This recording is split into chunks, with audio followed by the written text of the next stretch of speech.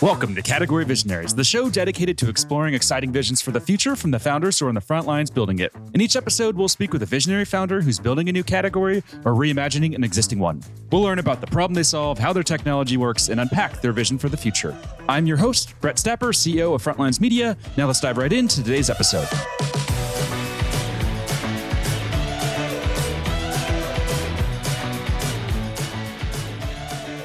Hey everyone, and thanks for listening. Today I'm speaking with Ryan Schonfeld, CEO and founder of Hivewatch, a physical security platform that's raised $25 million in funding. Ryan, thanks for chatting with me today. Yeah, thanks for having me, Brett. Yeah, so before we begin talking about what you're building, let's start with a quick summary of who you are and a bit more about your background. Sure. Ryan Schonfeld. I'm kind of a weird background for a tech founder because I started my career as a police officer. I was a police officer and detective on the East Coast that always kind of had this idea of frustration around technology being behind and law enforcement being a very antiquated industry.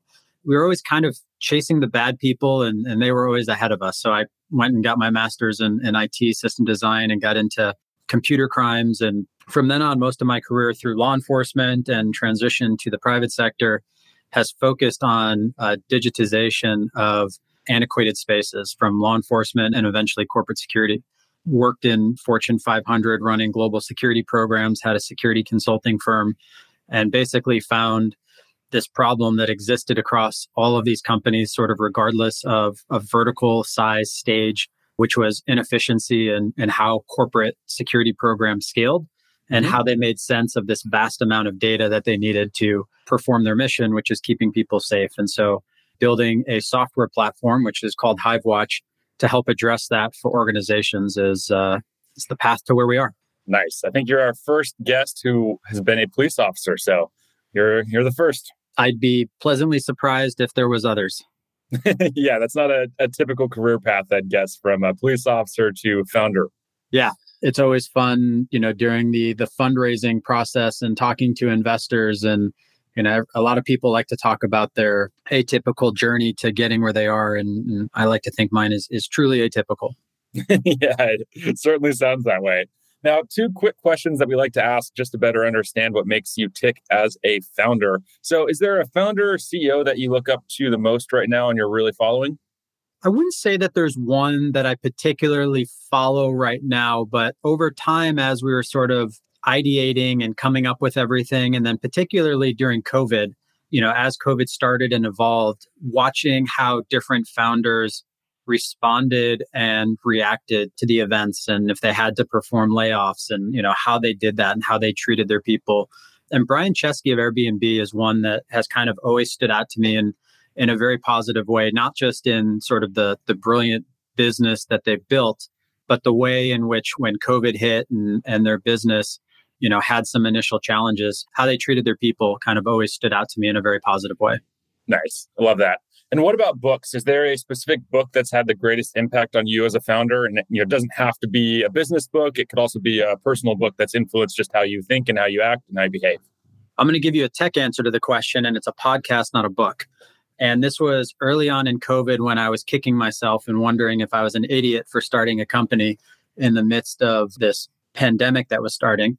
How I built this was a podcast that I think I listened to every episode and hearing sort of the early stage things that founders went through. Like, them when they're big household name companies, but just hearing across the board that the struggles that founders had early on in their journeys and almost how universal a lot of those struggles were for different founders was immensely helpful for me in the process, as we were overcoming a lot of those early challenges as well. Nice. Yeah, Guy Raz is, I think, one of the best podcast hosts that exist, especially in tech. He was one of the early podcasts that I listened to as well. I think, did you ever listen to the one about the Southwest founder? Yep. Such a good one. Do you have a specific Southwest, one? JetBlue, almost every one of them is amazing. Totally. Nice. Well, that's super helpful in better understanding you. Let's talk now a bit more about the company. So can you give us just the quick high-level overview of what you guys do and really what that pitch is to the customers that you serve? Sure. So Hivewatch is an orchestration platform, and we also like to describe ourselves as the operating system for physical security. Mm-hmm. And what that means is in the corporate physical security world, the mission is to protect people. People are the most important asset for an organization. There's also protecting businesses and intellectual property. But how organizations go about that traditionally leverages a lot of very legacy and disparate technology that's disjointed. It doesn't communicate with each other. And so over time, these programs have grown and grown and grown. And the way in which they make sense of all of this information is by throwing more people at the problem to do manual analysis. And so Hivewatch is a platform. It's software. There's no hardware component to what we do, and sits on top of organizations' existing infrastructure, ingests all the data, gives a single operating picture for the security department, but also does noise reduction and streamlining of process. So there's a high percentage of false alarms, for example, that come in through companies and their access control systems. It's one of the leading drivers of what makes a security program inefficient. And so one of the things that Hivewatch does is what we call noise reduction on those systems. Got it. And who's the market that you're targeting? Who are the customers? So pretty vertical agnostic. We haven't started doing work in the federal government space yet intentionally. I think, it's a stage of company that you get to where you're ready for that. And we've just chosen not to be ready for that yet. But otherwise, pretty agnostic. Size of company, there's really no upper bound in terms of how big a company can be. The bigger the company, generally, the more they need something like this. At the bottom end of the market is probably companies that are about 1,000 employees and up is generally where we see pretty good traction. And do you find it hard to convince them to buy technology? Are they typically open to technology, or what's their view? It's evolving. Generally, people are open to technology. I think there's a pretty good understanding that technology is necessary. I certainly think that COVID and distributed workforce has sped the adoption of that, particularly in corporate security, which, if you look at a typical enterprise company, corporate security is probably substantially behind the rest of the organization with regard to technology adoption, shift to cloud, things like that. So it's kind of a known need. The question is, what does future of work look like for that organization? The thing that we do know is that the problem we're solving, inefficient security programs, false alarms, things like that, is pretty much universally a challenge for these companies. Got it. And what kind of traction have you seen so far that you're okay with sharing? Yeah, we don't talk about revenue, but our product is in market. We have come out of our early release that's commercially available, and good traction with early customers and procurement with a bunch of new customers. One of the cool things about our product is the speed to deployment, which helps us with traction and moving quickly. So to give you some numbers, the legacy products in our space have an average 14-month deployment cycle. And so one of the North Stars for Hivewatch is that an organization should be able to get us up and operational within 30 days. Wow. Very cool. And when it comes to market categories, what are your thoughts there? Is this a new category that you're creating, or are you redefining an existing one? It's kind of a combination. So, what we're doing, we're calling Security Fusion Platform. The legacy product in the space is called a PSIM. It's Physical Security Information Management System, about a 15-year-old piece of tech. In some ways, conceptually similar in that it consolidates, assuming it's working correctly, consolidates disparate systems into a common operating picture. But I think our approach and how we're doing it, our go-to-market and the evolution of the product, remembering that, we're a Series A company, the product that's on the market today is nowhere near the product that's going to be there in 3, 6, 9, 12 months and beyond. And knowing the direction that we have planned for the product, I think it becomes pretty category defining. But today, if I'm being totally honest, it's evolving the current category because our industry just hasn't had the ability to do something like this historically. Got it. And what was that acronym again for the category? PSIM. PSIM. Got it. So do buyers today go to Gartner and say, I need a PSIM platform, and then they get their recommendations from there? Like, does Gartner influence the buying cycle here, or what does that typically look like? Not really. Gartner and most of those generally don't have a huge amount of data on the physical security space. That's changed a bit over the last few years, and we're starting to see some analyst firms with a focus on it. But, in physical security, what you'll find is PSIM is literally and figuratively a 4-letter word. It's not something that most organizations want. It's something that a lot of organizations have spent millions of dollars on over the last decade plus and not gotten much ROI.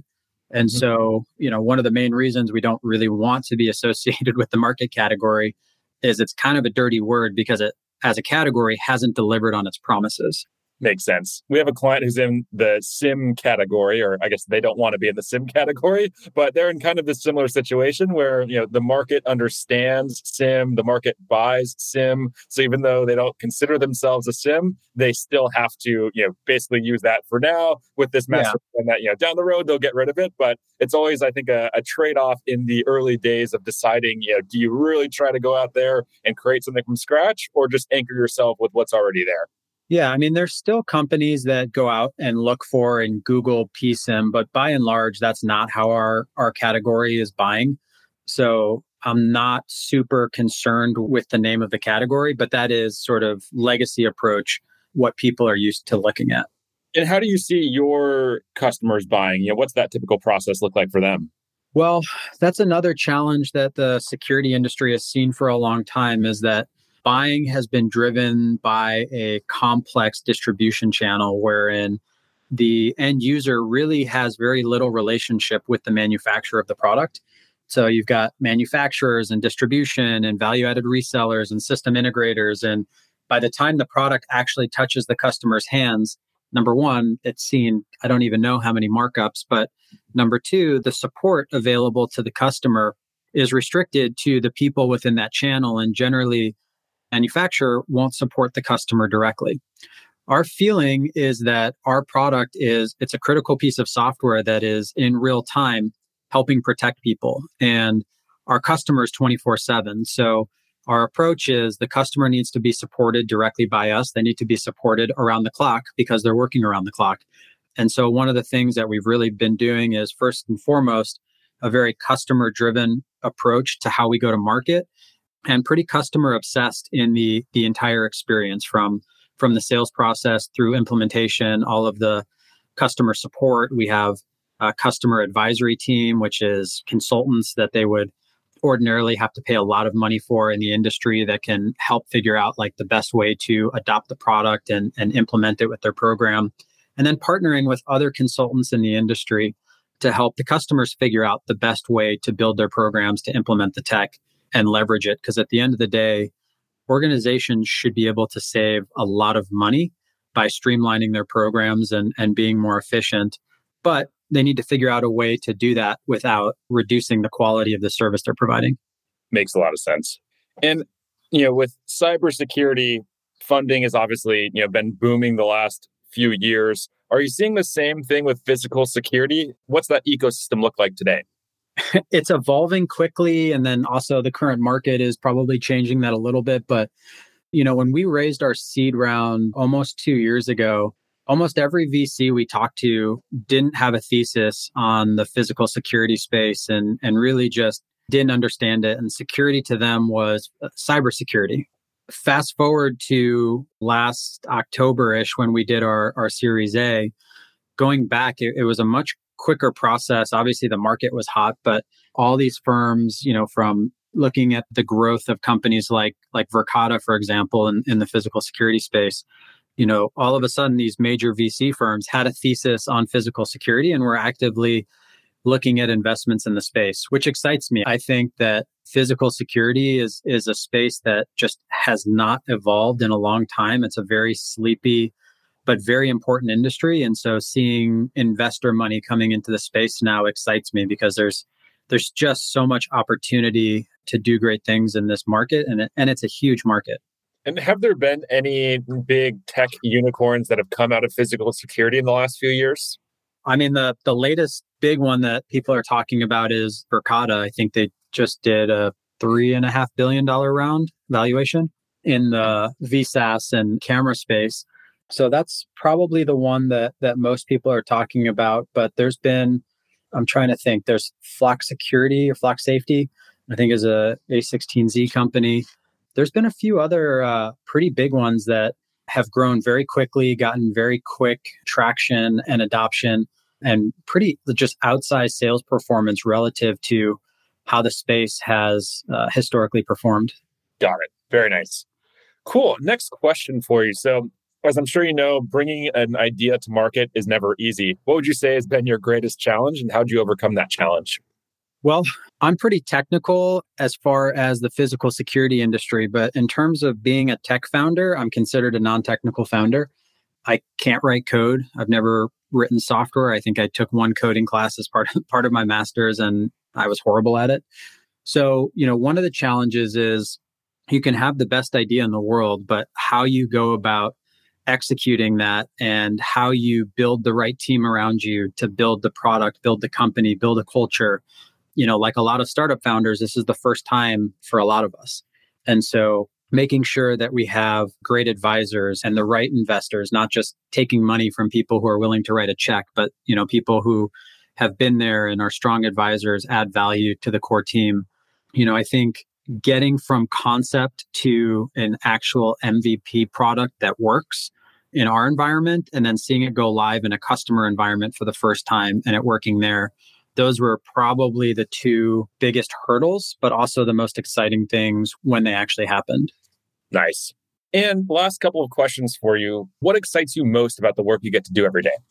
Well, our people would be number one. Our company's grown really fast. So, we've gone from 25 people at the end of last year to 65 plus people this year. And so, one, we just have, I know I'm biased here, but an unbelievable team of not just very professionally talented people, but just really good people.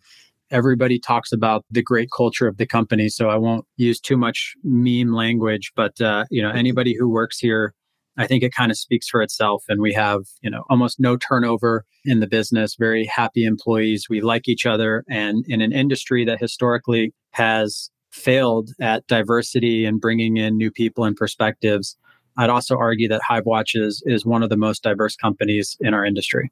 And are you guys remote, or is everyone working there in the office in LA? It's a mix. So we have an office in LA. The people who are in LA are hybrid, but we do have employees in 14 or 15 other states as well who are fully remote. But we do, even with fully remote employees, get together in person periodically for collaboration and they don't come here just to come sit in the office. There's cross-functional events for teams and interdepartmental things for teams to work together when we get people together. Nice. And if we zoom out into the future, what's the 5-year vision for the company? World domination. I think, we're in an industry where there's a lot of opportunity to define a category like we talked about earlier. And so for us, in that time frame, we'd like to be a market leader and a company where security teams looking at software should have a reason to go look at a product other than Hivewatch. Nice. I love it. Unfortunately, that's all we're going to have time to cover for today. Before we wrap up, if people want to follow along with your journey, where's the best place for them to go? LinkedIn is where I'm most active. And if you want to learn about Hivewatch, it's hivewatch.com. Amazing. Well, this has been a blast. This has been a really fun conversation. I've really enjoyed it. So thanks so much for the time. And I look forward to seeing you execute on this vision. Thanks, Brett. All right. Keep in touch.